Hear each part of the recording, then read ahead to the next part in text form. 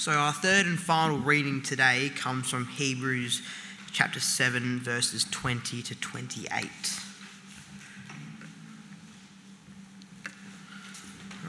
Hebrews chapter 7, verse 20. And it was not without an oath. Others became priests without any oath, but he became a priest with an oath when God said to him, "The Lord has sworn and will not change his mind. You are a priest forever." Because of this oath, Jesus has become the guarantor of a better covenant. Now there have been many of those priests since death prevented them from continuing in office. But because Jesus lives forever, he has a permanent priesthood. Therefore, he is able to save completely those who come to God through him, because he always lives to intercede for them. Such a high priest truly meets our need, one who is holy, blameless, pure, set apart from sinners, exalted above the heavens. Unlike the other high priests, he does not need to offer sacrifices day after day, first for his own sins and then for the sins of the people. He sacrificed for their sins once and for all when he offered himself. For the law appoints as high priests men in all their weakness, but the oath, which comes after the law, appointed the Son, who has been made perfect forever. Okay, thank you, Josh. All right, now, first of all, the pirate reminded us that we have a sure and certain hope. Then we heard that our hope is Jesus, who's a better priest than the others because he's a king as well. Now we have time to look at the promise and to see the oath that God swore. We want to see the content of our hope. Now, what was the oath? God's promise to us was that the Saviour King would also be our high priest forever. So that's the point of this third section. The oath comes up in Psalm 110. Now, the Lord has sworn and will not change his mind. You are a priest forever in the order of Melchizedek. Up until then in the Bible, Melchizedek had only been mentioned in Genesis chapter 14. But now, 1,000 years later, not 1,000, 800 years later, God makes another promise. And he says that strange combination of priest and king is going to happen forever, and it will happen to someone. They will be made a priest forever. Who's he talking to? If you were to read the first verses of the psalm, it is about the Lord's Saviour King. David said, "The Lord said to my Lord, sit at my right hand until I make your enemies a footstool for your feet." I won't give a big sermon on that passage, but he's talking about the king who was to come, who would be victorious in defeating all enemies, a saviour king. And now he promises to that king, you will be a priest forever, just like Melchizedek, a king and a priest at the same time. Now, we know that it's Jesus who's this saviour king and priest. Because after dying, of course, he was raised from the dead, he went up to heaven, he entered into the very presence of God, and he sits down at the Father's right hand representing us. What does this mean? This means that Jesus is our hope, our sure hope. What does it mean? It means he's our confidence, right? In him we have a better and sure way of coming to God. Let me illustrate. The problem with other high priests in the Old Testament is that they would die. And then they kept on dying. So they die like this, right? Now, it's very difficult to continue on your work if you're dead. Let me just try. Nope, it's not happening. All right, so it's very difficult. Okay, you can't do your job if you're dead. No sooner had another one risen to take his place, and he drops dead. And then another one had to come, and they had to keep being replaced. You get the point. Not even if your last name was Jolliffe would it help. Apparently, my cousin went to England, went touring, and found in a little place, she can't remember where, I'm disappointed, that there was a Reverend Jolliffe who had the record of being the longest serving vicar in any one parish in England ever. 71 years he was in the one place. Well, not even a guy like that could help you, because he drops dead, right? Okay. But of course, Jesus is still alive. After he rose, he never died, and because he always lives forever, that means his priesthood lasts forever, which means he's always there to represent us before God. Our King who has defeated death and judgment, our priest who has dealt with our sin, and that means that he is the one who can save us completely. And the book of Hebrews says that is why he is exactly the high priest that we need.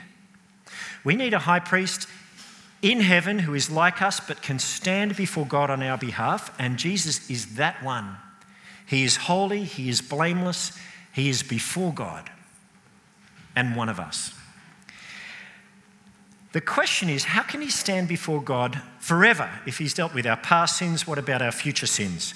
When we sin, isn't it the case that he'd have to keep leaving heaven there and come back and offer more sacrifices for sin? No, of course, is the answer. Because the sacrifice that he offered is finished. It was once for all. All sin, the sins of the whole world, all time, past, present, and future. The point is, he's a better priest because he is able to save completely those who draw near to God through him. And that's the point. Application, draw near to God through him. That's what we're meant to do. Not through another high priest, because he's the one whose God has sent to be our hope. We're to take hold of him, not drift. Okay, so let's try and apply this. There's a negative and a positive. The negative is don't come to God through anyone else, because they won't work. They won't be effective. Let me tell you what happened on Tuesday. This week I flew up to Sydney to help Ken Noakes. Ken was served for many years in the city as the 5 p.m. pastor. He's now the senior pastor at the Lower Blue Mountains Anglican Church at Glenbrook, just as you begin to go up to the Blue Mountains.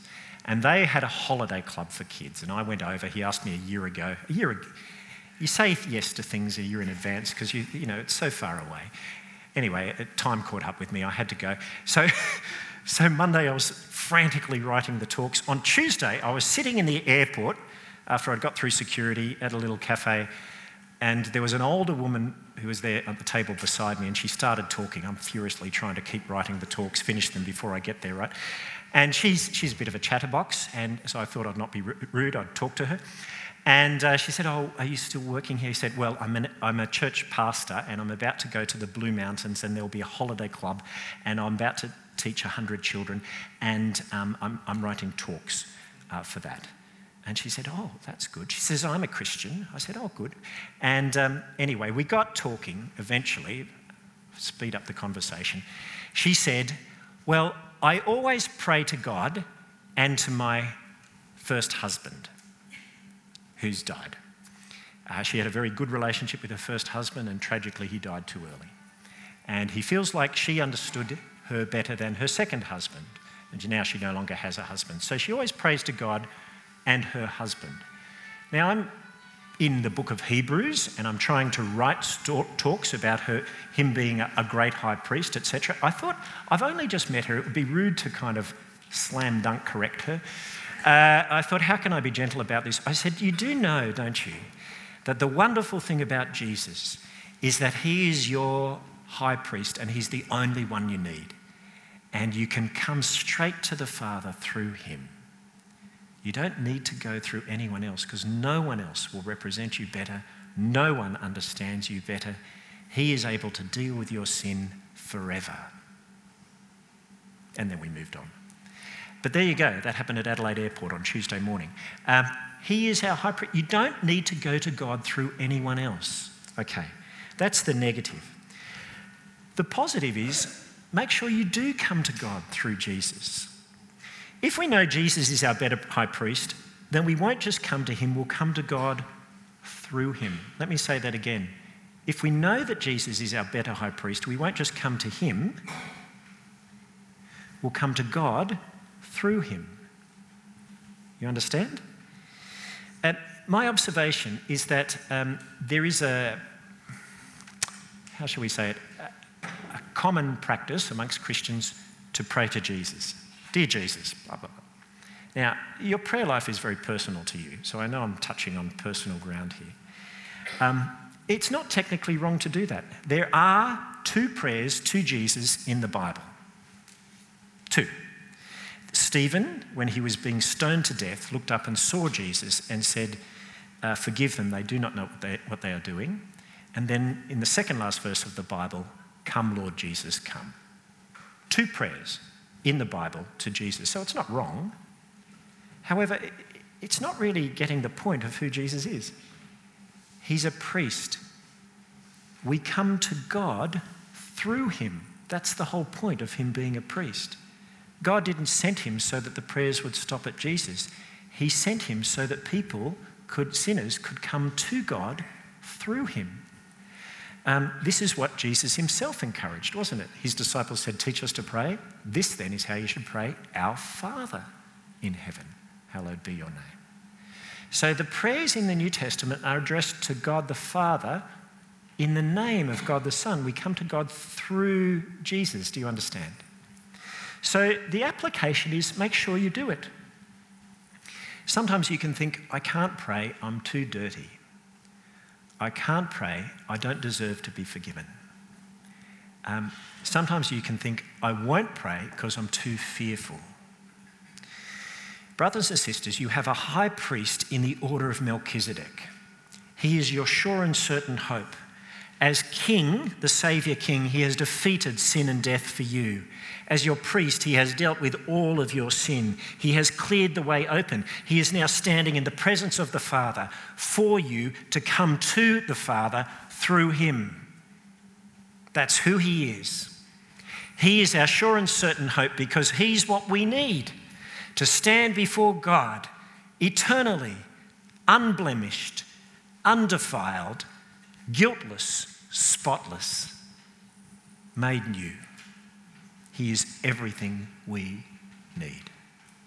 Let's pray. Father in heaven, thank you so much for the Lord Jesus Christ, whom you sent, and who right now is our high priest and king in the order of Melchizedek.